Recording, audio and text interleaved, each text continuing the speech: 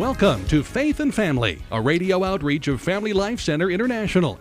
And now from Greenville, South Carolina, here's your host, Steve Wood. Hello, this is Steve Wood, and welcome to Faith and Family. Thanks for joining us today as we continue our family Bible studies in the Gospel of Matthew. And today we're going to be looking at the parable of the sower found in Matthew 13. But first, let me ask you a question. What if I could offer you the very, very best book on child rearing, and particularly child rearing as it applies to spiritual discipleship and spiritual formation, so that you would dramatically increase the probability of your children persevering through all the chaos in our modern world? What would you pay for a book like that? Would you pay $50? I think many of you would. And those of you who are aware of the fallout rate of Catholic and Protestant youth in today's world, you might even be willing to pay $100 for a book like that. And I know that some of you might even go up to $150 if this book could actually deliver what it promised. Well, how about looking at the master psychologist who also happens to be the creator of you and your children, namely Jesus Christ. And Jesus gives us mysteries of the kingdom and how growth either takes place or really doesn't take place in the kingdom of God. And Matthew 13 is a very valuable teaching section in the Gospel of Matthew. There are 7 parables. They're called 7 kingdom parables, and these 7 parables reveal the mysteries of the present kingdom in and through the church. And 3 of the 7 parables, not the one today, but 3 of the 7 in Matthew 13 are only found in the Gospel of Matthew. So let's start with a very simple definition of a parable. What is a parable? It's something that's using something that we know to teach something unknown. It's by way of contrast. And why does Jesus use parables? Well, part of the clue is in the chapter we just finished, Matthew chapter 12, with the dispute over the Sabbath and Jesus' authority. When the reaction to his healing on the Sabbath, it said that the people around him set out to destroy him. So he wanted to be teaching about the kingdom, but he did it in a certain veiled way. And so a parable has the effect of revealing truth to his disciples, but also concealing it to those on the outside. And in Matthew 13, right in the middle of the chapter, the disciples came to Jesus and said, "Why do you speak to them in parables?" And Jesus answered, "To you it has been given to know the secrets of the kingdom, but to them it has not been given." So here's how the parable of the sower works, so to speak. There's 3 parts. The first part is the parable given to the crowds. And then the second part, it's a type of interlude where the disciples came to him privately and asked why he teaches in parables. And then the third part, starting in chapter 13 and verse 18, it's the private interpretation of the parable of the sower to the disciples. So the first 3 parables, things don't work well. The first 3 soils, things don't work well. And if you've ever tried your hand at gardening, you have found out that it's generally harder than what it looks in a magazine article, a book, or a podcast. And what happens when the sower, who is Jesus, sows the seeds, that's the words of the kingdom, the gospel. So the sower is the same all through the parable. The seeds are the same, the words of truth about the kingdom, but the soils differ. So you might call this the parable of the sower, the seeds, and the soils, but it's particularly the difference comes in with the soils. And the first three soils simply don't produce any kind of lasting growth and life. The first soil, Jesus says, the seeds land on the path. And, of course, in ancient Israel, fields back then, as today, where people walk through fields, a common path, or sometimes a common path used by the livestock, that ground gets very hard. And so if a seed falls on it, it just lies on the top of the soil. And even today, I'm kind of an advocate, I am an advocate of regenerative agriculture. And it's suggested don't use these large mega trucks on your fields. If at all possible, use a smaller or a mid-sized truck, or even better yet, an ATV, so you don't pack down the soil. Because when you pack down the soil, it's not going to be as fertile. So in any case, this soil, there's no root, there's no penetration, and really what we're talking about is that the words of God don't penetrate the human heart. And a lot of parents today are mystified, along with their catechists and their teachers and their priests and their parishes. What went wrong? I mean, we gave all of this information to these young people, the best, great teachers, great curriculum, years of it, and how can they just kind of like discard it and walk away from it? Well, the reason is, and this is why these parables are so important, and that's why this first one is so important, it's because the teaching has to penetrate the heart or it does nothing.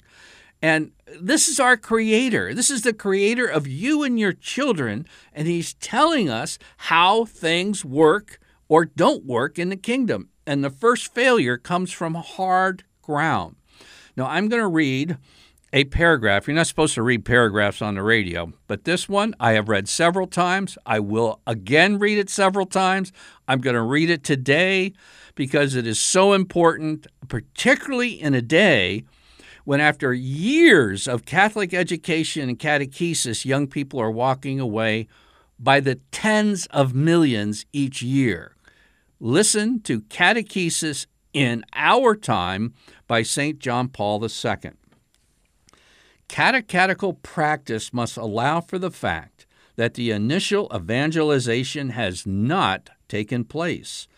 A certain number of children, that means a large number of children, baptized in infancy come for catechesis in the parish without receiving any other initiation into the faith and still without any explicit personal attachment to Christ.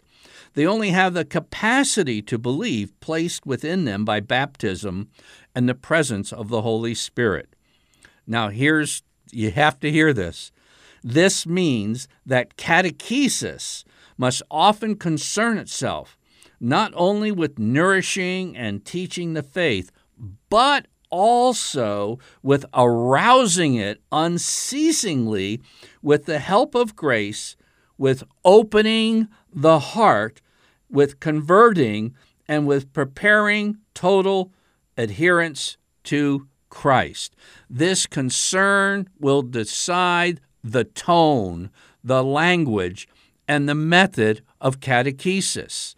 I've long said, and I'm certainly not in any way opposed to classroom religious education, but it has to take a second place to some form of catechesis and evangelization and opening of the heart. And that might mean a camp setting, a retreat setting, any number of things that would open the heart, the tone, the method, the place of catechesis. And we keep putting young people in classrooms and give them information, and it lies on the surface. And then Jesus says, and then the evil one comes and takes that seed and flies away with it. And they lose their faith. And it just boggles my mind that somebody hasn't pulled the fire alarm in the Catholic Church saying, we need to do something a bit different. And how about heeding what John Paul just said, which is basically, he's saying we have to open the heart. Because if it lies on the surface, if it doesn't penetrate the heart, then it doesn't do any good at all. Now, the second soil that didn't work, Jesus called the rocky ground. Other seeds, he says, fell on rocky ground where they had not much soil. And immediately they sprang up since they had no depth of soil. Now, in Israel, there's many places where you have a substrata of limestone, a few inches, maybe a foot underneath the soil. And so there isn't a whole lot of topsoil, but it does spring up early because when the sun heats the soil, that limestone substrata is like a mirror reflecting that heat back up, and pow, it looks like, wow, this is going to be the best field or the best garden ever because the seeds immediately sprout. But Jesus then gives the explanation in the private interpretation to his disciples saying, now what was sown on rocky ground where they had not much soil, this is he who hears the word and immediately receives it with joy, yet he has no root in himself, but endures for a while, and when tribulation or persecution arises on account of the word, immediately he falls away. Now, I'm all for youth ministry. Youth ministry was the defining moment in my adult life. Youth ministry is the reason I am doing Faith and Family broadcasts. Youth ministry is the reason I established a family life center. Youth ministry is because my ears were open to hear teaching on family life from St. John Paul II. But let me tell you about a common catastrophic hype strategy within youth ministry. You read the English Bible, and it clearly says there has to be an open heart. The word has to reach the heart. And in common everyday English today, a lot of people confuse the heart with the emotions. And so many youth ministries and rallies and conferences and camps is just a lot of hype to get everybody excited about the faith, everybody's excited about Jesus, everybody excited about being excited. And that's the emotions. That's not the heart. That doesn't penetrate the heart. That's the shallow soil. And for a while, it looks better than anything else. So everybody sends their children when they're teenagers or college students to some hyped teen activity or young adult activity, and they wonder, why didn't that last? Well, Jesus is telling you why. No depth. Depth doesn't come from emotional stirring. Depth comes from the open heart, which we've already emphasized. Okay? Third soil. Third soil doesn't work either. And this time, Jesus says other seeds fell upon thorns, and the thorns grew up and choked them. Okay, everybody heard that, and then with the disciples, Jesus taught, as for what was sown among thorns, this is he who hears the word, but the cares of the world, the delight of riches, choke the word, and it proves unfruitful. And everybody knows what weeds do. If you've ever gardened, you don't have to work hard. The weeds just grow. It's the other things that have to compete with that sunlight for the soil and for the moisture. And so the field is fertile. The seed is full of life potential. But when wealth and worldly cares and things come into the heart and start competing with the heart's attention, it ends up choking the seed. And there's an interesting comment in the ESV Study Bible. It says, if deceit is understood in Matthew 13:22, where I read the RSV, it says, the delight of riches. And I checked the original Greek language in this, and that word can actually be very accurately translated the deceitfulness of riches. In other words, they're tricky because there's a special warning attached with these thorns of wealth and cares of the world because they're so subtle that you may not be aware they're choking the daylights out of the seed in your heart, and you're not aware of it. And I dare say this third soil, if you're anything in the middle class of the United States, this is third soil is life in the USA, and I'll include myself. I have too much stuff. Kids have too much stuff. I just read that the public storage, which means you have extra storage for stuff that doesn't fit in your home, your garage, and your attic, is a $38 billion industry in the United States. It's just we're drowning in stuff, and Jesus warns of this. And it's a warning that literally, if you're living in the wealthiest nation in the history of the world, this third soil you need to take advantage of and realize that there's a warning here, and just giving your children everything may be giving them nothing if it means choking out the good seed within their hearts. All right, now we go to the three good soils. Jesus says, starting in verse 8, other seeds fell on good soil and brought forth grain, some 100-fold, some 60-fold, some 30-fold. And then in private, he interprets it. He says, as for what was sown on good soil, this is he who hears the word and understands it. And indeed, he bears fruit, and it yields in one case 100-fold, and another 60, and another 30. Now, even though I tried to emphasize, real strong point, beginning of this broadcast, that better than the best book out there for what goes on in the human heart is Jesus' simple teaching. To take something that's very easy to see and understand, taking something known, and then applying it to something unknown. Why doesn't catechesis work? We found three reasons, profound reasons, that are hidden from our eyes, so to speak, why it doesn't work. And then you have others that have varying responses from 30-fold, 60-fold, or 100-fold.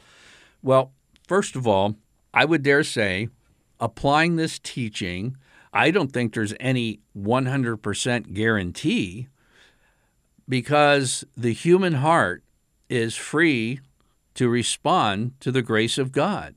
And that's how you can have good soil, good seed, the good sower, and yet have three varying fruitfulness coming out of that, 30, 60, or 100. Why is that?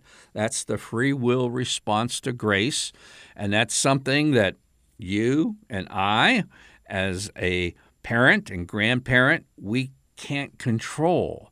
We can try to provide everything possible for that, but there's that area where the human heart has to respond. And also, sometimes parents unjustly beat themselves up because, I'd like to see more fruitfulness. Well, it's that part along, you get the seed and present the seed to your children in the setting of family life. And by the way, if you go to the paragraph right before the paragraph I quoted you from St. John Paul II, he was talking about the utter importance of family catechesis in our day.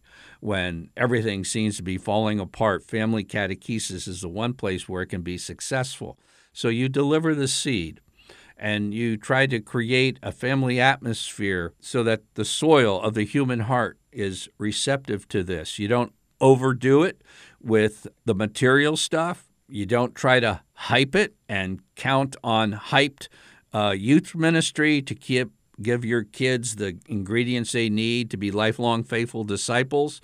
And you certainly are aware of the need to pray for them and to put them in settings and to expose them to catechists and youth ministers and camps that are particularly skilled at assisting in opening the heart. That's really critical. And so, all right, from this parable, you know what you're looking for. Now, let's talk about the source of spiritual knowledge in the kingdom. Okay, and what sources do we have?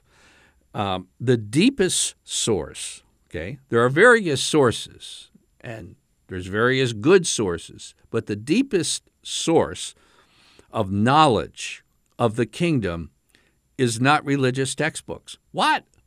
You're saying religious textbooks are bad? No, I just said they were good, but I said they are not the deepest source of spiritual knowledge.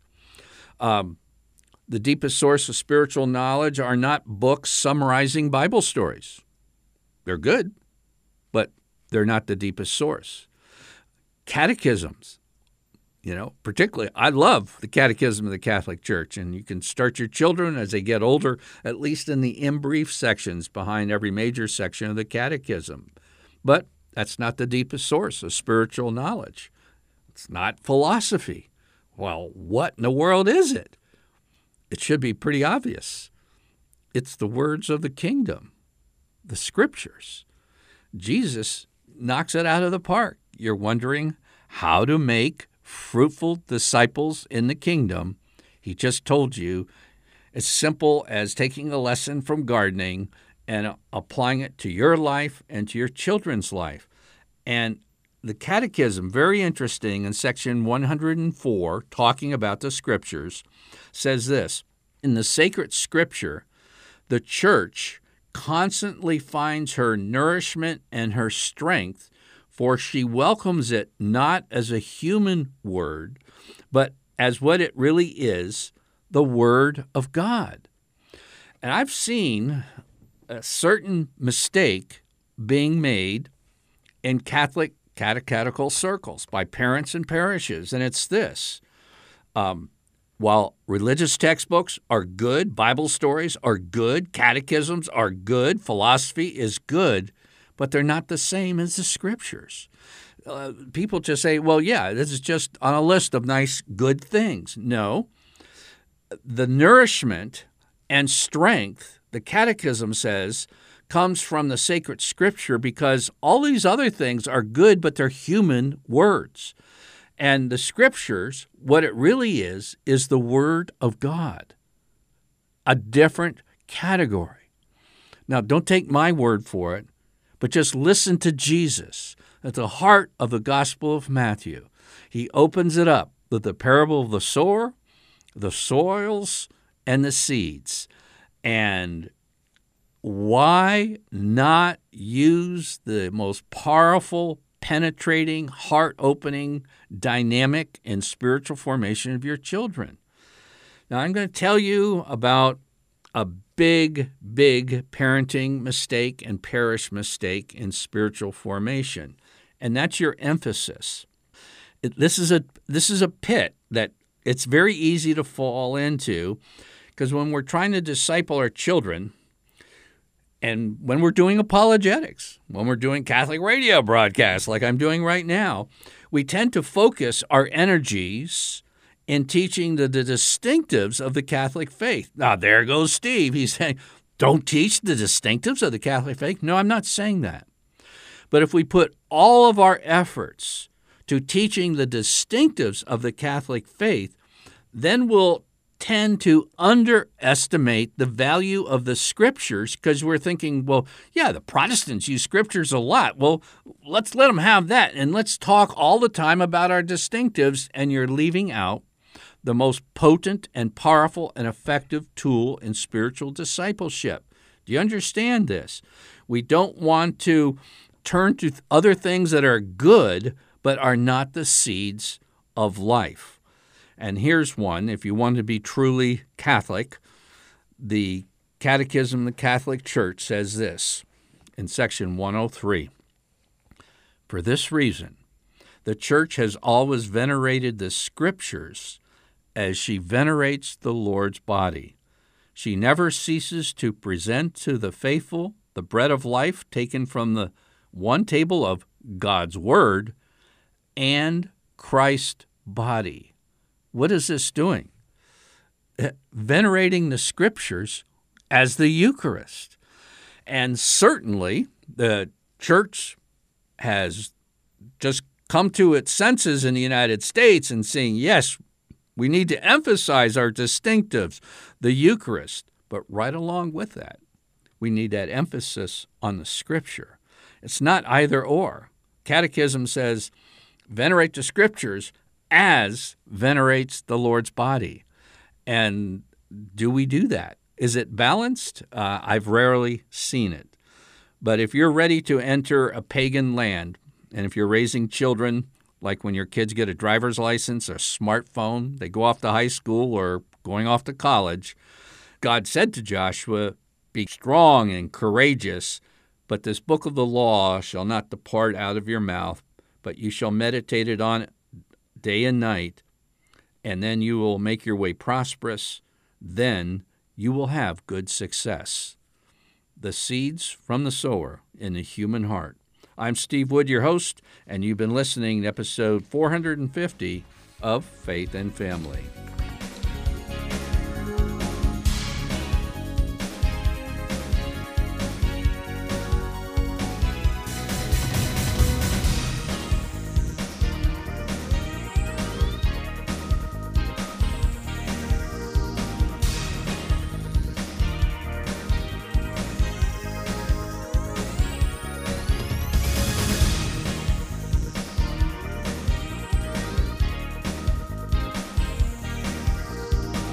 Faith and Family is a radio outreach of Family Life Center International. Visit us online at dads.org.